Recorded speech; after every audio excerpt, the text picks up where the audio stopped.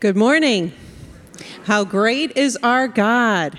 We are so thankful for the opportunity to come together as a body of Christ and worship our great King and God. Isaiah 12 says, "Give thanks to the Lord, call on his name, make known among the peoples what he has done. Proclaim that his name is exalted. Sing praises to the Lord, for he has done gloriously. Let this be made known in all the earth." And so today we celebrate all with Christians all around the globe, all that God is and all that he has done through his son, Jesus Christ. Let's stand and worship our King.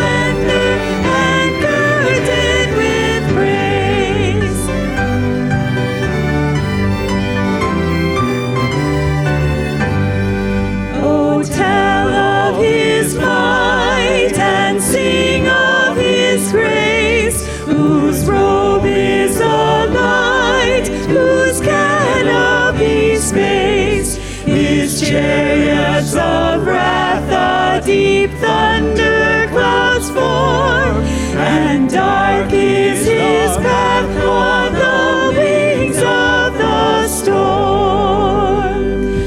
Thy bountiful care, what tongue can recite? It breathes in the air, it shines in the light.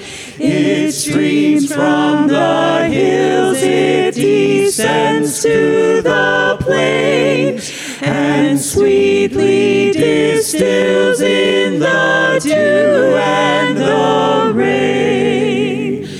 All hail to the King in splendor enthroned, glad praises we sing, thy wonders make known. Returning victorious, great conqueror of sin, King Jesus, all glorious, our victory.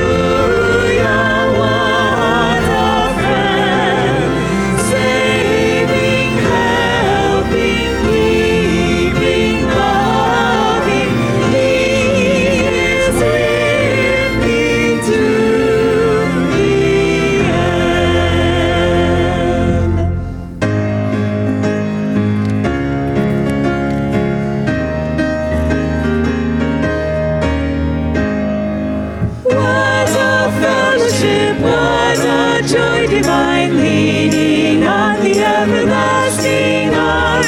What a blessedness, what a peace is mine, leaning on the everlasting arms. Leaning on Jesus, leaning on Jesus, safe and secure from all alarms. Leaning on Jesus, leaning on Jesus, leaning on the everlasting arms.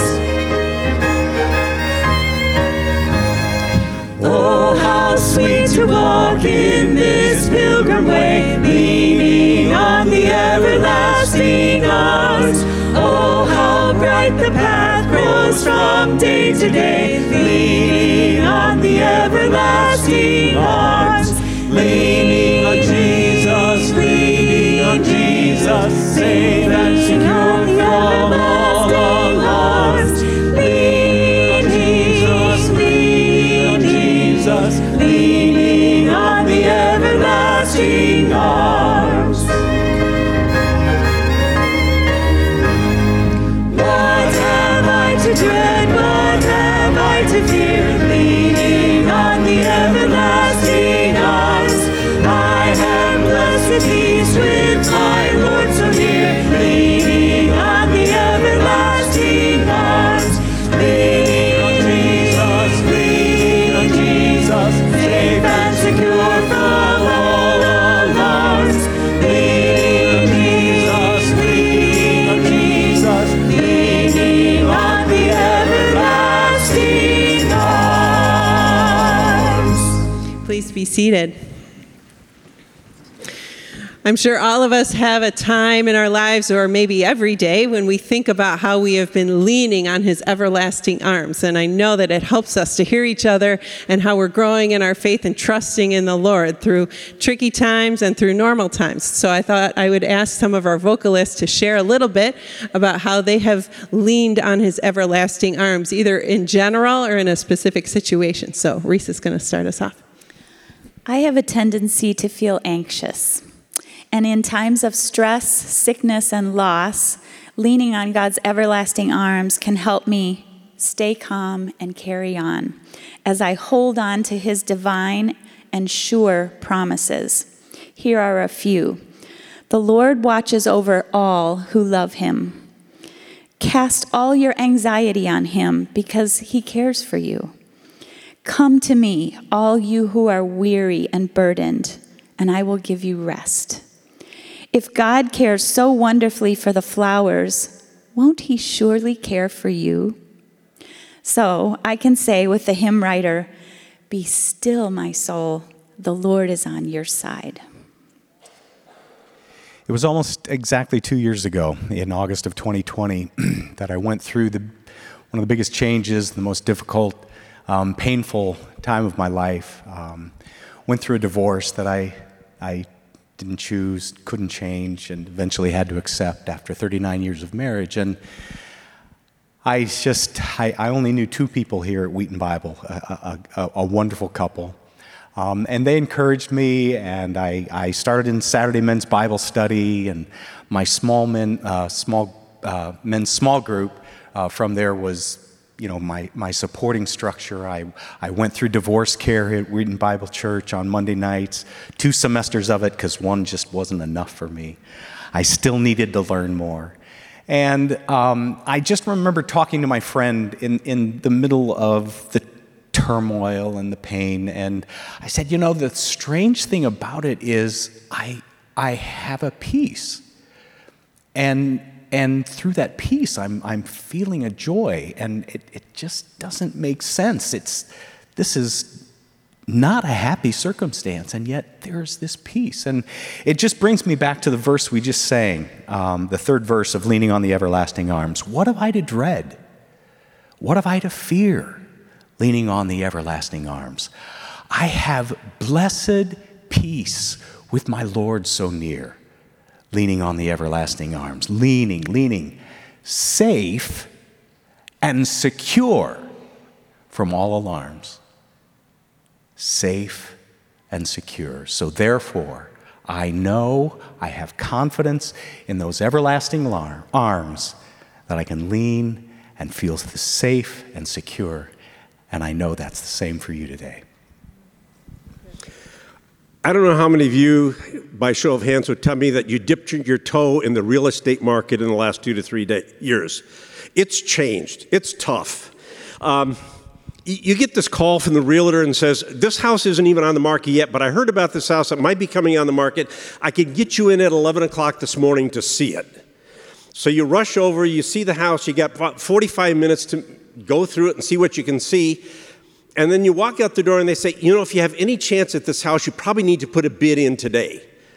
And then the next question is, and how much over the asking price are you willing to bid? And how high are you willing to go over your bid if you really want it? And what I've realized is that it puts you in a position of making decisions. And you say, Jim, why are you even bringing this up? Kathy and I have been going through this for about the last 6 months. And you find yourself in a position where you're not making the decisions. You can't make a decision. You can't rely on your own ability to make a decision. You have to rely on what God is putting in your way. We have to lean on His arms. We have to accept that fact that He's holding us in His hands. And our prayer has been not one of, God, open the doors, but ours has been more one of, God, shut the door. If this isn't right, just shut the door. And we have seen time after time where God has said, nope, this isn't the right place. We even put bids in on places, and it was like the doors got shut. And we just had to wait for God to open those doors. We had to lean on Him. We had to rely on His everlasting arms. We had to just rely on the fact that He was holding us in His hands. Wonderful to hear stories of how each of us is leaning on Him. And I know that as we lean on Him, we depend. And Dr. Payne wrote this great song, In the Secret of His Presence, that we've sang before. But that definitely fits with what we're talking about today. We're leaning into Him. We are just letting Him be our God and let us rest in Him. So let's stand and continue to worship.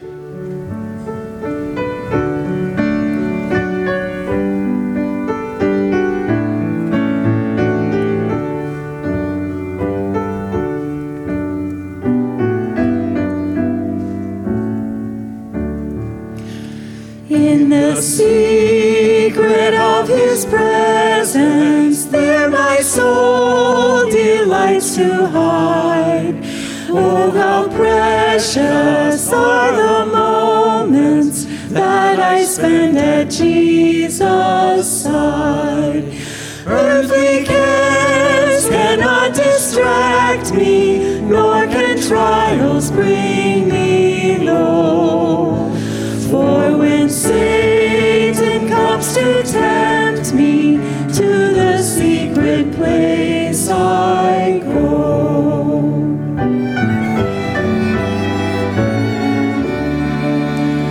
When my soul is faint and thirsty in the shadow of His wing, there is cool and pleasant shelter, spring, and my Savior rests beside me as we share communion sweet.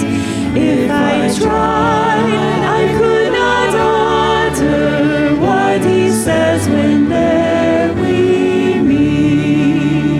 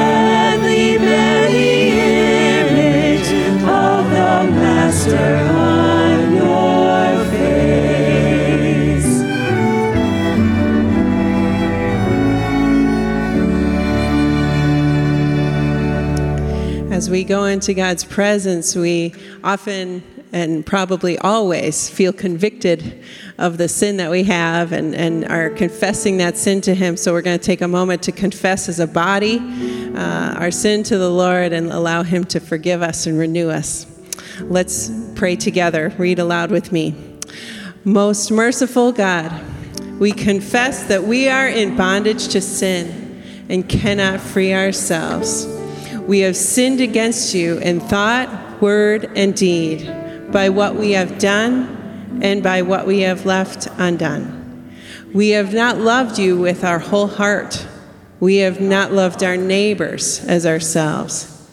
For the sake of your Son, Jesus Christ, have mercy on us, forgive us, renew us, and lead us, so that we may delight in your will and walk in your ways, to the glory of your holy name. Amen. One of the results of our confession is peace. Peace with God, peace with others. So let's sing and celebrate that with this next song.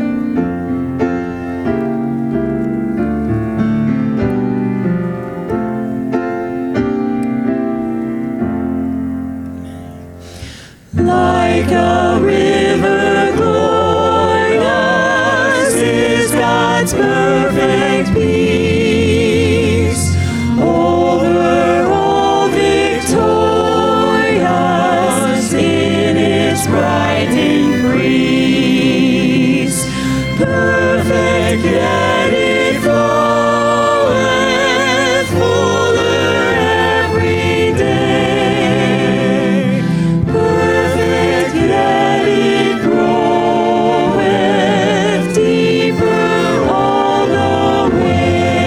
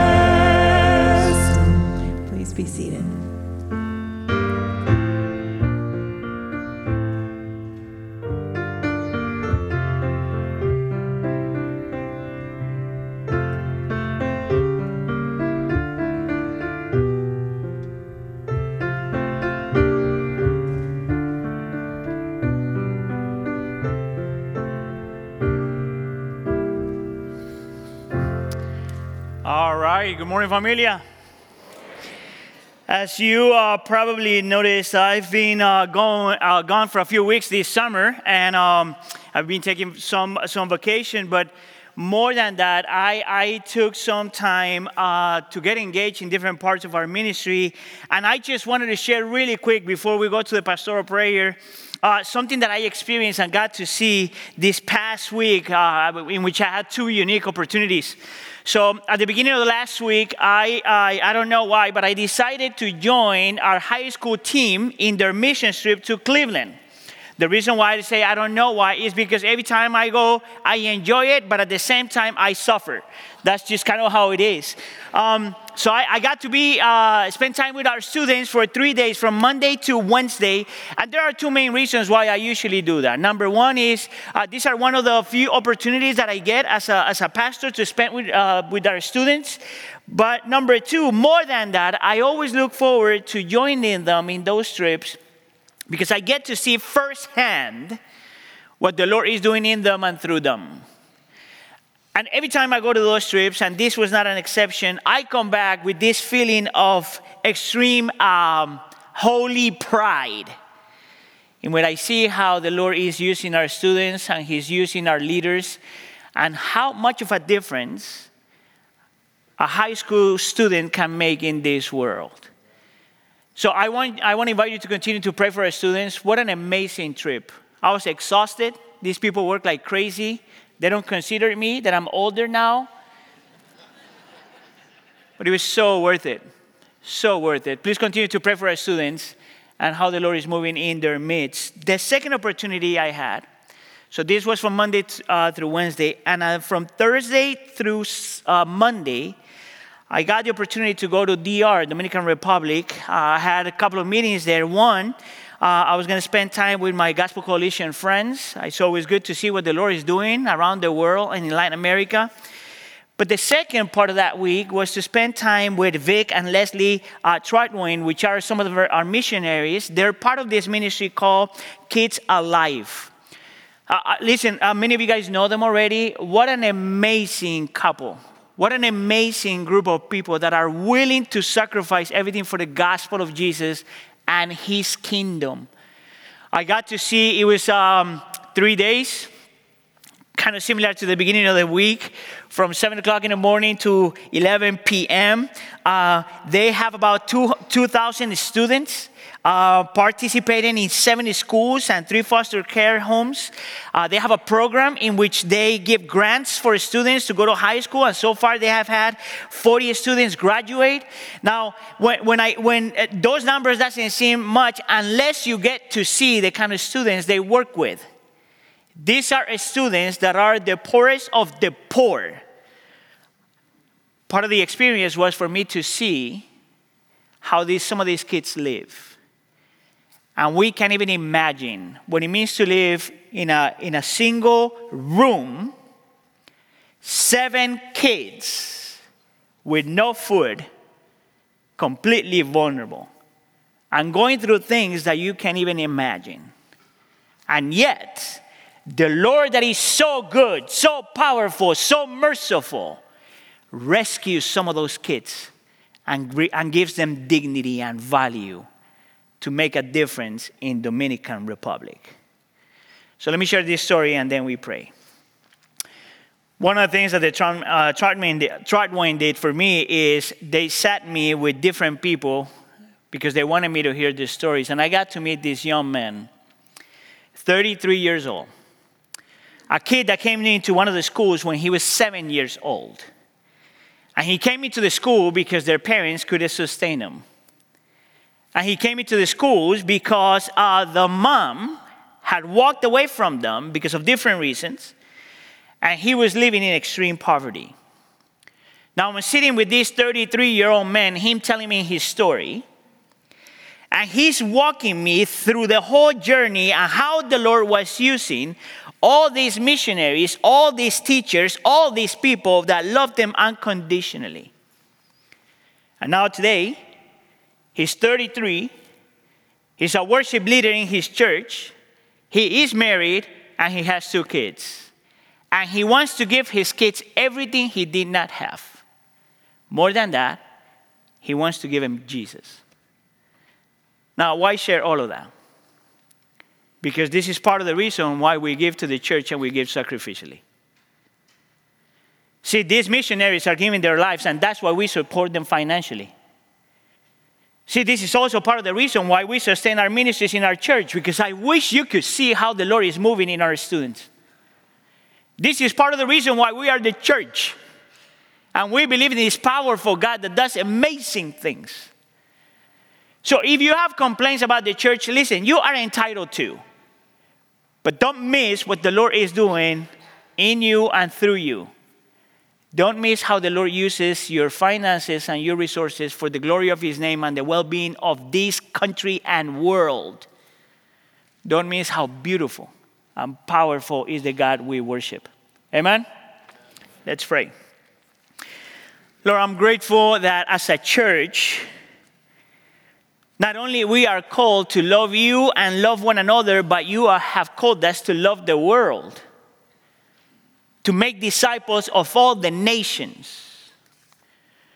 Lord, I'm grateful for what you're doing in our students. I'm grateful, Lord, for the opportunity that you give our students to grow in their relationship with you, to be willing to sacrifice for you and your kingdom.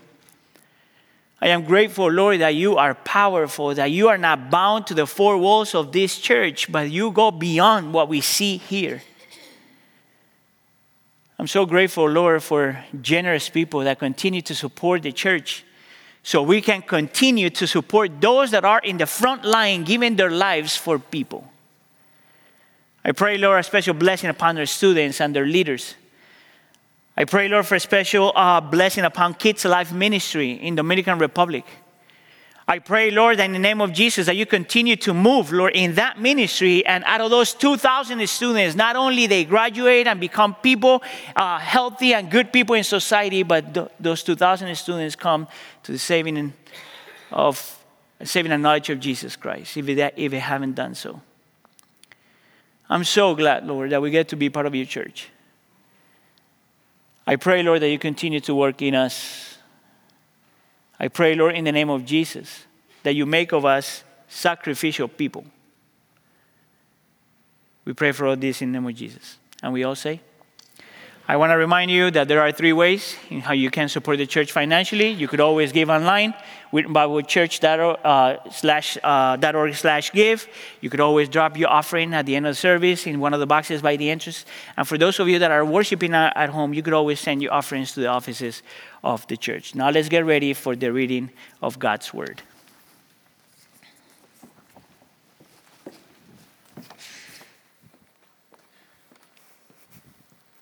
If you would please stand out of reverence for the reading of God's word. We're going to be reading from Matthew chapter 8, verses 18 through 34. If you have your Bibles, you can follow along with us, or if you have your Matthew journals, you can turn to page 42 and follow along as well. It says this: When Jesus saw the crowd around him, he gave orders to cross to the other side of the lake. Then a teacher of the law came to him and said, "Teacher, I will follow you wherever you go." Jesus replied, "Foxes have dens and birds have nests, but the Son of Man has no place to lay his head." Another disciple said to him, "Lord, first let me go and bury my father." But Jesus told him, "Follow me, and let the dead bury their own dead." Then he got into the boat, and his disciples followed him. Suddenly a furious storm came upon the lake, so that the waves swept over the boat. But Jesus was sleeping. The disciples went and woke him, saying, "Lord, save us, we're going to drown." He replied, "You of little faith, why are you so afraid?" Then he got up and rebuked the winds and the waves, and it was completely calm. The men were amazed and asked, "What kind of man is this? Even the winds and the waves obey him." When he arrived at the other side in the region of the Gadarenes, 2 demon-possessed men coming up from the tombs met him. They were so violent that no one could pass that way. "What do you want with us, Son of God?" they shouted. "Have you come here to torture us before the appointed time?" Some distance from them, a large herd of pigs was feeding. The demons begged Jesus, "If you drive us out, send us into the herd of pigs." He said to them, "Go." So they came and went out into the pigs, and the whole herd rushed down the steep bank into the lake and died in the water. Those tending the pigs ran off, went into the town, and reported all of this, including what had happened to the demon-possessed men. Then the whole town went out to meet Jesus, and when they saw him, they pleaded with him to leave their region. This is the word of the Lord. You may be seated.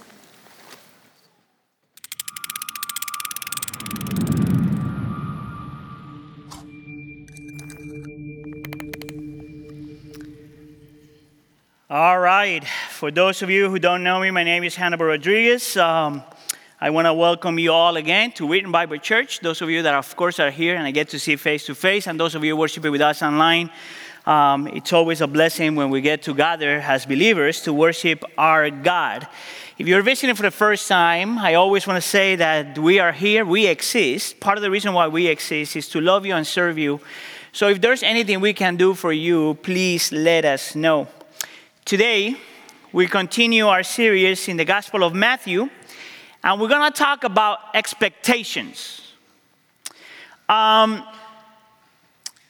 think that the question I'm trying to answer today is, what is it that we should expect if we are called to follow Jesus? What is it that you should expect if you are already a follower of Jesus or you become a follower of Jesus? And I think that's a very important question because expectations sets the tone for everything else, right? Pastor Sergio, which is one of the pastors in the church, he's one of the pastors for the Spanish-speaking congregation, he says that one of the things he has learned when he's counseling couples is that many couples struggle. Part of the reason why many couples struggle is because within marriage, they struggle with false, wrong, or even unrealistic expectations. Let me say that again. That if you're married, how many of you guys are married? How many of you guys wish? No. So how many of you guys are married, right? He argues, and I think that he's right, that part of the problem within our marriages, if you happen to have problems, is that we have either wrong or false or unrealistic expectations. Now, something tells me that most people here have been married for a while. But I remember having this conversation with a young man in which right at the beginning of his marriage, he's struggling with his new wife, and he says something like, I didn't sign up for this. And everything inside of me says, yes, you did. Like nobody, if you talk to anybody that has been married for more than 2 months, nobody would tell you that marriage is beautiful, that marriage is amazing, that is God's idea and there's a purpose for it. Anybody that has been married for more than 2 months would tell you that marriage sometimes is hard. For goodness sakes, the Bible tells you that those who marry will face many troubles in this life. How is that not clear? Of course you signed up for this. You just had false or unrealistic expectations. I actually think that this is part of the reason why we struggle with many areas in life. So if you're a student, you struggle with the school because the reality of the school does not match the expectations of your mind. So if you struggle with friendship, it's because probably you have false or wrong or unrealistic expectations of what that relationship should be or should be like. If you struggle with work, probably it's because your expectations do not match or are in alignment with the reality of your work. And if you struggle with the church, most likely it's because you were seeking for the church of your dreams and you forgot that the church is full of sinful people. Expectations really matter. In any stage in life, expectations really matter. And this is also true for our relationship with Jesus. And this is also true in our spiritual journey. Sometimes if you struggle with Jesus the way I do, it's because your expectations of what that relationship should be, or who Jesus is and what Jesus wants from you, does not match the reality of what the Bible says those expectations should be. And that's why we read Matthew chapter 8, verses 18 to 34, because I believe that Jesus there is talking about precisely that. What are the expectations that we should have as believers, if you're a believer, in our spiritual journey with Jesus? And we're going to talk about three things. I think that you got to expect, and I have to expect, challenge. We have to expect wonder, and we have to expect the unexpected. You ought to expect the challenge, you ought to expect the wonder, and you ought to expect the unexpected. So I need you to do me a favor, look at the person next to you, if you have someone next to you, and say this: you need a reality check. Go ahead. Good. Come back. Point number one, expect the challenge. So the first section of this gospel, of the passage we read, goes from verse 18 to verse 22. And Jesus there is talking to two different individuals that are interested in following Jesus. So these two guys are not followers of Jesus just yet. They are considering, people may say, following Jesus. So if I put it in a different way, they may be attracted to Jesus, but they don't really understand what is required of them if they want to love and follow Jesus. So Jesus, that never compromised truth in the name of grace and never compromised grace in the name of truth, confronts them in such a way that they must understand what it means to follow Jesus. The first individual here is a religious person, is a teacher of the law, meaning that this is a person that understands and believes the entire Old Testament. He doesn't have any issues understanding what the Old Testament demands and says. But he approaches Jesus, and in verse 19, he says this: "Teacher, I will follow you wherever you go." Now, some scholars believe that when this religious leader, this teacher of the law, uses the term teacher, he might not be using the term with the right motives. The reason why they argue that is because in most of the Gospel of Matthew, whenever a religious person, religious leader uses the word teacher, usually their attitude is wrong and their motive is wrong. And I think that they might be right because of the way Jesus responds. In verse 20, Jesus says, "Foxes have dens and birds have nests, but the Son of Man has no place to lay his head." Now that seems like a weird way to respond to this guy that is saying, "I want to follow you." But let me give you my translation of what Jesus said there. "Yes, I know that you want to follow me," says Jesus. "That's great. Just know that following me has a cost. That just as I have no place to lay my head, and at times my life is uncomfortable and challenging, you will have to experience the same thing if you choose to follow me. Your life at times will be challenging and uncomfortable. Therefore, count the cost before you follow." Count the cost. See, it seems like if Jesus can see and discern, which he can, the motives of this man's heart. And it seems to be like that this man, the reason why he's approaching Jesus and wants to follow Jesus is because he wants another level of stability, comfort, and privilege. It seems to be like if this man saw that Jesus was becoming popular, is being accepted by society and loved by many, and maybe, just maybe, he thought that he could become more popular, have more stability and more privileges if he would become a follower of Jesus. Meaning that he saw Jesus as a means to an end. Meaning that most likely, in his heart, he didn't want to follow Jesus. He wanted what Jesus gives. You know what's crazy about this man, though? He already had comfort. He was already respected by society.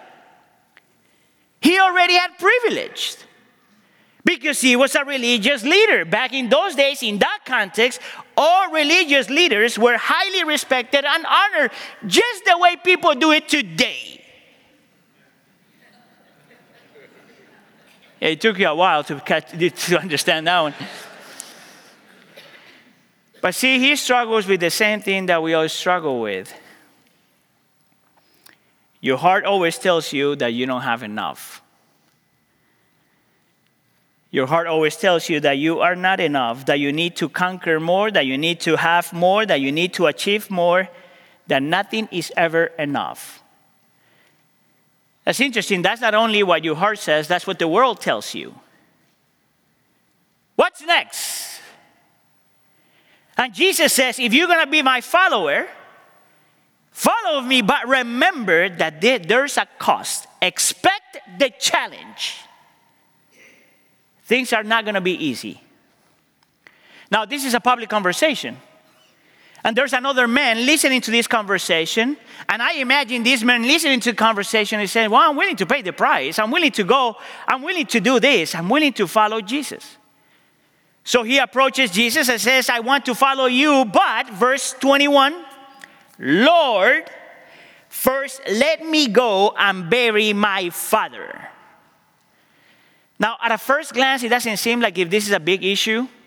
Actually, at a first glance, it seems like if this guy is doing the right thing. Why do I say that? Because in the Old Testament is super clear. A good example of that will be Deuteronomy chapter 27. Super clear about kids or children honoring their parents and taking care of their parents. Therefore, what he's saying is that he's willing to care and honor his father by staying to bury him. Nothing wrong there. So, this is super interesting though. Jesus knows more about the Bible than what this guy does. And because Jesus can see people's motives and discerns people's motives, he says something weird. He says in verse 22, but Jesus told them, follow me and let the dead bury their own dead. So the question is Jesus contradicting what God in the Old Testament had already said? Now, if you know anything about Jesus, you know that Jesus never contradicts what the Bible says. There's not one thing that Jesus would contradict what the Old Testament had already said. He's not calling this man to not love his father, to not care for his father, to not honor his father. But what Jesus is doing is calling out his bluff. See, Jesus knows that if his father was dead, he wouldn't be there having that conversation with him. Because in that context and in that time, when someone will pass away, almost immediately there will be a burial. Within a day will be a burial. This guy wouldn't be here having this conversation with Jesus if that father was already dead. You know what he's saying to Jesus? Something like this. I understand the cost. I want to follow you, but not today. Apparently what's happening is that the father is still alive. And he's saying to Jesus, I will follow you. I will give my life to you. I'll surrender. I'll pay the price. I'll count the cost. But just give me a break until my father dies. And after I honor him, then I will follow you. And Jesus responds and says, if you want to follow me, it's today. Today. Not tomorrow, not later, not when you feel like it, not when you experience something, today. This is why in Luke chapter 14, Jesus says, almost in a very, very similar way, you are called to carry your cross daily. Estimate the cost, he says. Interesting that word in Luke chapter 14, to carry, literally can be translated as to remove something from you, to endure something if you're going to follow Jesus, and to accept what Jesus calls you to do today. And the word estimate is an accounting word. Make the proper calculations. If there's one thing that I love about the Bible, is how honest it is. Can you see how radically different is what Jesus is saying to these almost Christians before they become Christians? Completely different to what we hear in modern day Christianity. See, the most popular Christians and speakers and preachers of Christianity today says that the reason why we come to Jesus is because he is going to fulfill all your dreams. He is going to fix all your problems. He's going to make your life better. And I think that that is partly true. But not before Jesus calls you and calls me to carry our cross. There is no life with Jesus without the cross of Jesus. There is no promise about the future without the struggles in the present. And Jesus is super clear. You want to follow me? Count the cost. Don't be too quick to promise. And don't be too slow to perform. Count the cost and follow me.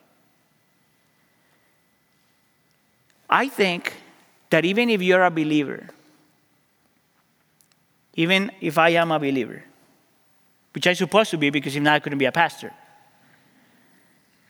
This thing of following Jesus at all costs, and today, we still struggle with. Because for some reason, maybe just maybe, we have also believed that Jesus is for us, even if we don't commit to him, which is partly true. But a genuine believer understands that there is a cost. So this last week, as I'm spending time with all these people,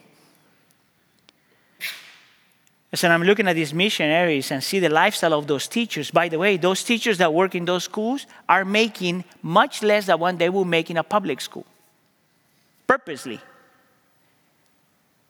They chose to count the cost and follow Jesus, even if it meant that they will be poor for the rest of their lives.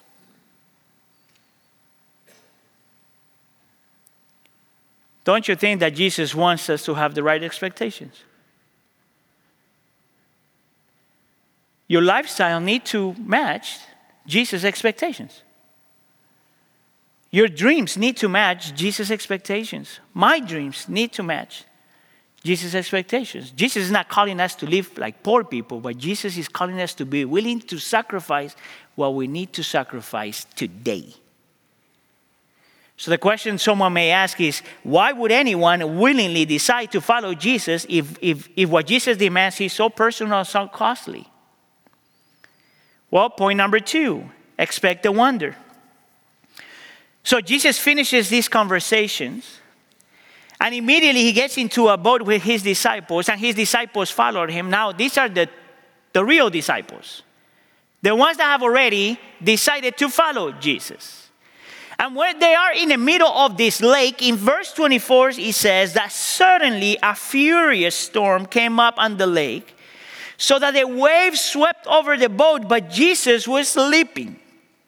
Now, the reason why I highlighted the word furious storm there is because that is a description of the magnitude of the storm. The word furious there literally means mega storm, like humongous storm. And the word storm there can also be translated as an earthquake or chaos. So this was not a wimpy storm, you know? This was a mega storm. And you can't forget that some of the disciples are fishermen. So they had been in places like this before, going through something similar to what they're going here. But this storm is so huge, so massive, that they try to wake up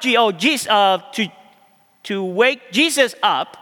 And they say this in verse 25, "Lord, save us, we are going to drown." Once again, remember that these are the hardcore, tough fishermen that are crying out to Jesus like if they were little kids. We are going to drown. Of course, what makes that verse so interesting is that Jesus is sleeping. Now listen, the Bible doesn't say why he was sleeping. I think that there's only two possible explanations, right? Number one, either Jesus was really exhausted, super tired, he's been doing ministry left and right, he's exhausted to the point that he can't feel anything. That's a possibility, you know? I've seen people like that. I've seen teenagers like that.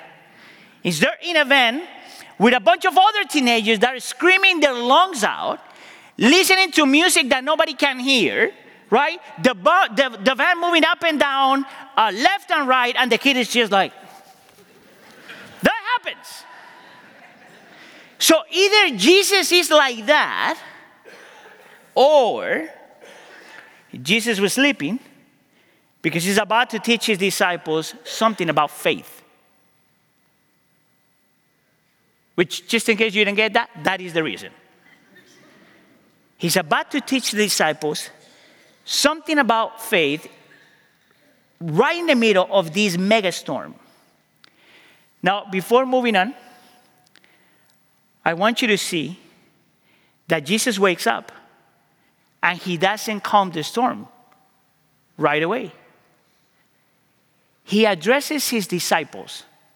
Spurgeon says that the reason why he spoke to them first is because he was harder to deal with their heart than with the storm. I think the Spurgeon was right. So look at what he says in verse 26. He replied, "You of little faith, why are you so afraid?" Okay, how many of you guys struggle with that verse? Only me? Okay, so I'm not the only one reading the Bible. It doesn't make any sense to me. You know why it doesn't make any sense to me? Because you are in the middle of a mega storm. It seems like if Jesus is insensitive, you know? How is it that I'm in the middle of this storm and everything is shaking up and down and I feel that I'm going to die, and Jesus says, "Hey, by the way, you're a man of little faith. Why are you afraid?" What do you mean why I'm afraid? Even more, you know what the word afraid means? Coward. Oh, now he got a little personal. Jesus is waking up and he's saying, "Why are you so afraid of everything, you cowards?" He didn't say it in that tone because he's not sinful. I am. But he said something like that. You are afraid.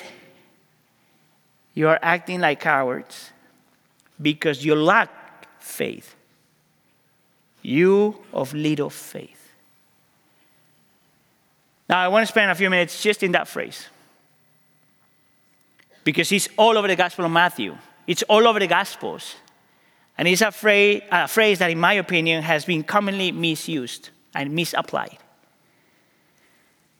So let me start saying first that Jesus is not saying that was abnormal what the disciples were feeling, that it was not abnormal that they're feeling fear when something is wrong. Actually, I want to make the argument that the feel of fear when something is going wrong is a good thing. It tells you that you are alive. If you don't feel fear when things are going wrong, you are probably dead. So that's not what Jesus is saying. Jesus must be saying something completely different. He's not talking about just the feeling of fear. This is what Jesus is saying. That there's something wrong when a normal fear gets a hold of your heart in such a way that it controls you and makes you do illogical, irrational, contrary to reason, and abnormal things. Is when fear gets a hold of your heart in such a way, listen up, church, that you forget that Jesus was in the boat. That's the difference. When Jesus says to the disciples, "You are of little faith," he's not saying that they lacked quality or quantity of faith. He's confronting them because they forgot that even though he was sleeping, he was still God. And he was in the boat with them. your struggle and my struggle is because we forget who Jesus is and what he does. So when people tells you, you're going through this because you don't have enough faith, that's a lie from the devil. We don't need quality or quantity of faith. We need just faith. Believe in him. And just to make this right, and to prove his point, in verse 26, then, second part of verse 26, he says, then he got up and rebuked. Which is interesting because people read that and they imagine Jesus saying, stop in the name of Jesus. He doesn't do any of that. He commands, he speaks to the wind and the waves, and he was completely calm. The way I imagine it is something almost like this. Shh. Relax. And the storm calmed. This is what is interesting. The word calm there is the same word that we use for the word mega. So Jesus, the God that controls nature, the one that has authority and power over nature, the God that created nature is the one who speaks to nature and nature submits to him. He speaks to the mega storm and immediately the mega storm turns into a mega calm. Immediately. And this is where I get the word wonder from. Verse 27, the disciples, were amazed and asked, what kind of man is this? Even the winds and the waves obey him. Can you see what Jesus is doing? He's teaching them that at the end of the day, what it means to have faith is not about quality or quantity. It's about having simple faith in him.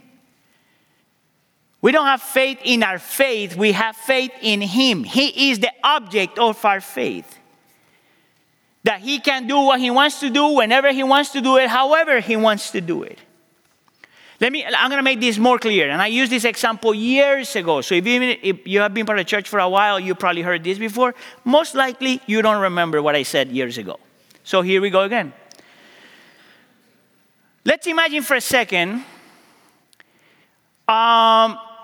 when the Israelites were in Egypt, and the Lord has sent all these plagues to deliver them. And if you remember, the last plague that God was going to send was sending this angel that was going to go over the houses, and the houses that didn't have blood on the doorpost will die. Remember that? So let's imagine for a second that there are two couples that night. The first couple is Peter and Mary. The second couple is Pedro and Maria. Got it?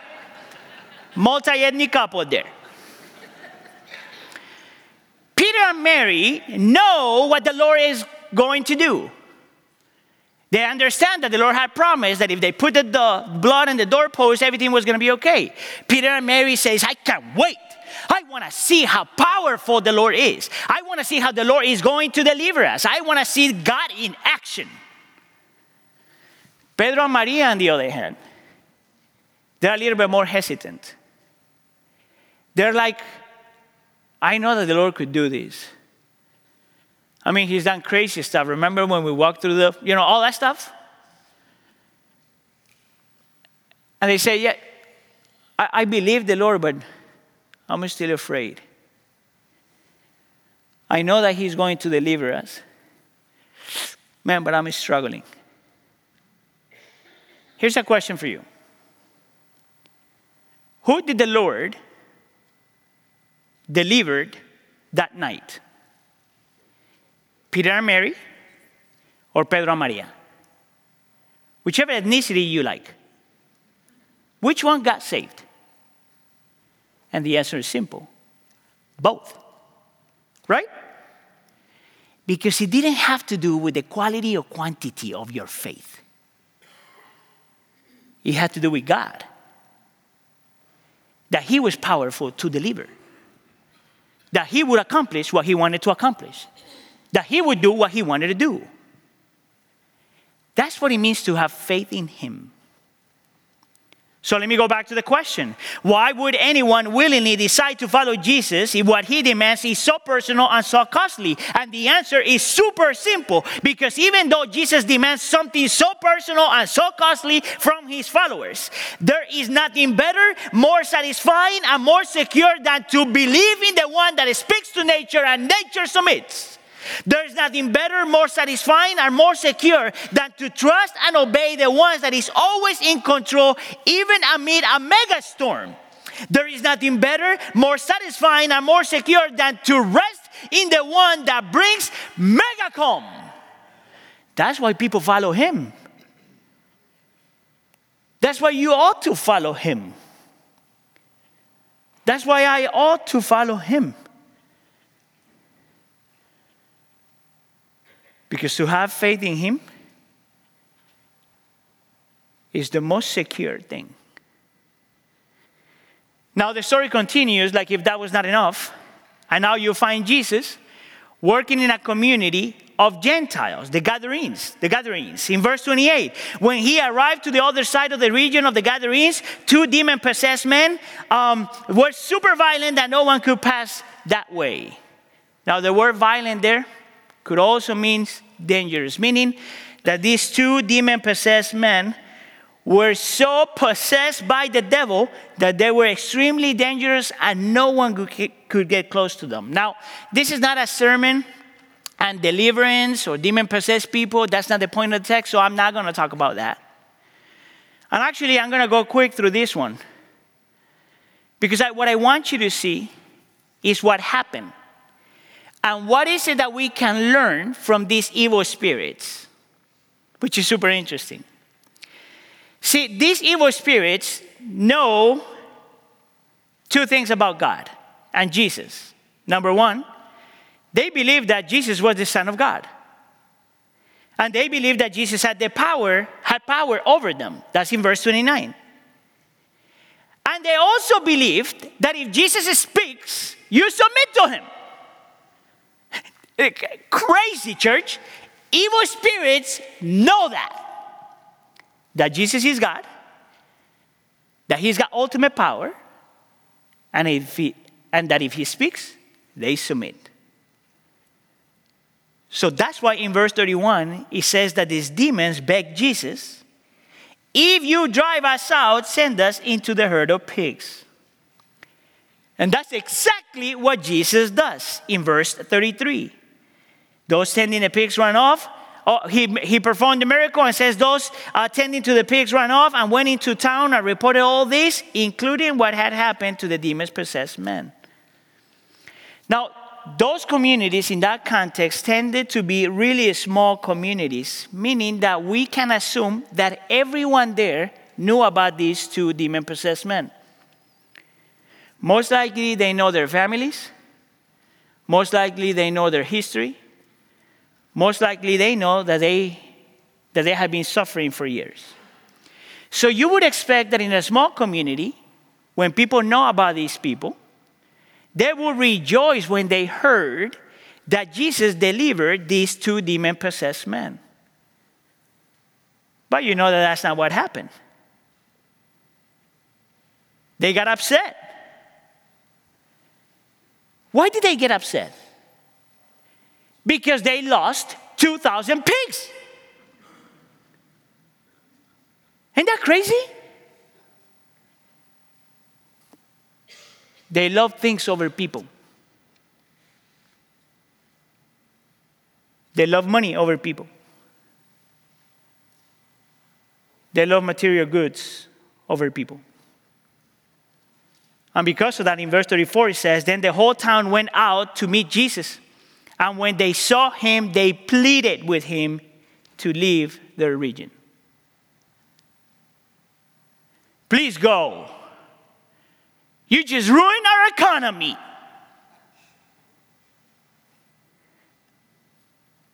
So let me ask the question again.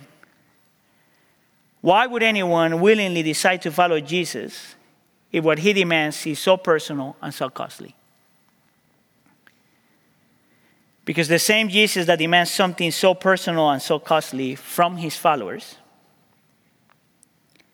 is the same Jesus that would never, ever put things over you. You are the most important thing to him. There's nothing better, there's nothing more satisfying, there's nothing more secure than to believe in and to trust in the one that would do anything and sacrifice anything for you. Which then leads me to point number 3. We ought to expect the unexpected. Let me ask the question again. Why would anybody willingly lose it all and submit and follow Jesus? The answer is because everything that he's asking of you, the price he's asking you to pay, the sacrifices he's making you to do, the cost he's asking you to embrace is nothing compared to what was demanded of him to save you, what he had to pay at a personal level in order to redeem you.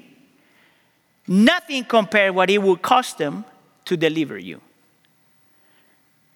And that's all over that text. You know, in verse 20, Jesus is called the Son of Man. And in verse 29, he's called the Son of God. Both describing Jesus, obviously. So what that means is that the text tells us that Jesus is God and man, completely God and completely man. But the text also tells you that the reason why God becomes a human being is to come and take upon himself the storm that we all deserved. See, that storm is just an image of the cross of Jesus Christ, in which Jesus goes to the cross to take upon himself the furious mega storm of the wrath of God. And so we could feel in exchange the completely mega calm of the peace of God.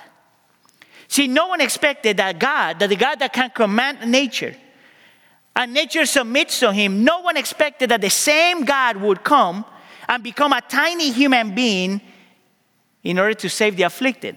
Nobody expected that. In verse 20, for example, it says that Jesus didn't have a place to lay his head.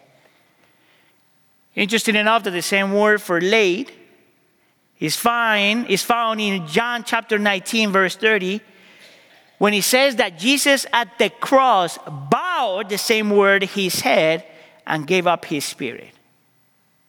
See, no one expected that the God that commands nature and nature submits to him will be the same God that willingly surrendered his life so we wouldn't drown in our sin. See, in verses 28 and 29, Jesus delivered 2 men from the oppression of the evil one by commanding the evil spirits to leave them. See, no one expected that the same God would submit to the evil of the cross and experience shame, rejection, and injustice in order to deliver us from our oppression. This is why the gospel sets us free. See, no one expected that. So let me ask the question one more time. Why would anyone willingly decide to follow Jesus if what he demands is so personal and so costly? And the answer is simple. He sacrificed it all for you. What he's asking of me is nothing compared to what he did for me. What he wants me to surrender is nothing compared to the reality that in the midst of my storms, he's still there. That what he's asking of you is nothing compared to the reality of knowing that he would always choose you over everything else. That's why we follow. Count the cost and follow him. He's so worthy. Amen? Let's pray.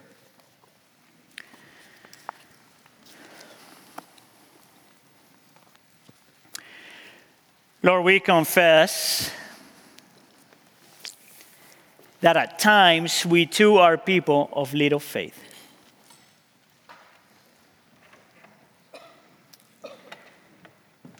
That many times it is much easier, Lord, to allow our fears and emotions to control what we do and who we are,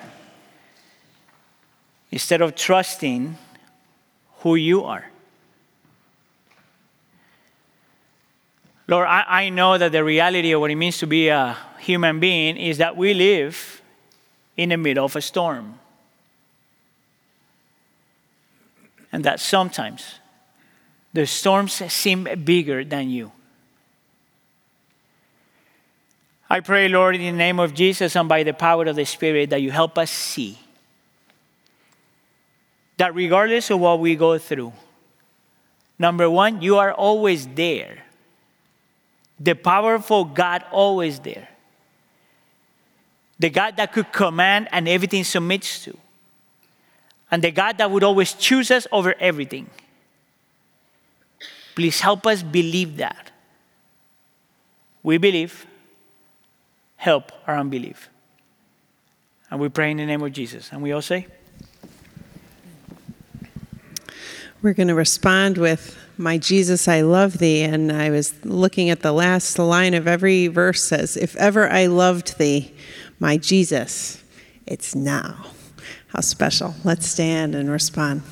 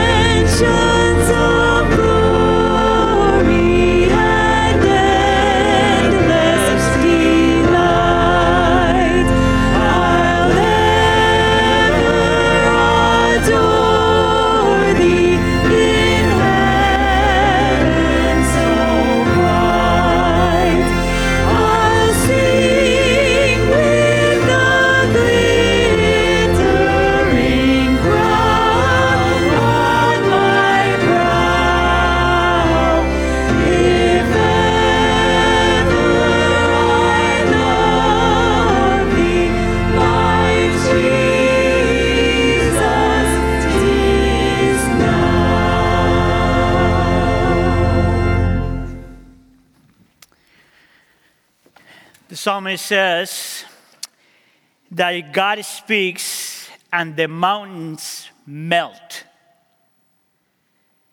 That is our God. He speaks and mountains melt. The same God speaks this to you. May the Lord bless you and keep you. May the Lord make his face shine on you and be gracious to you. May the Lord turn his face toward you and give you peace. And the church says, thanks for coming. We love you. Have a blessed day. Church, you are sent.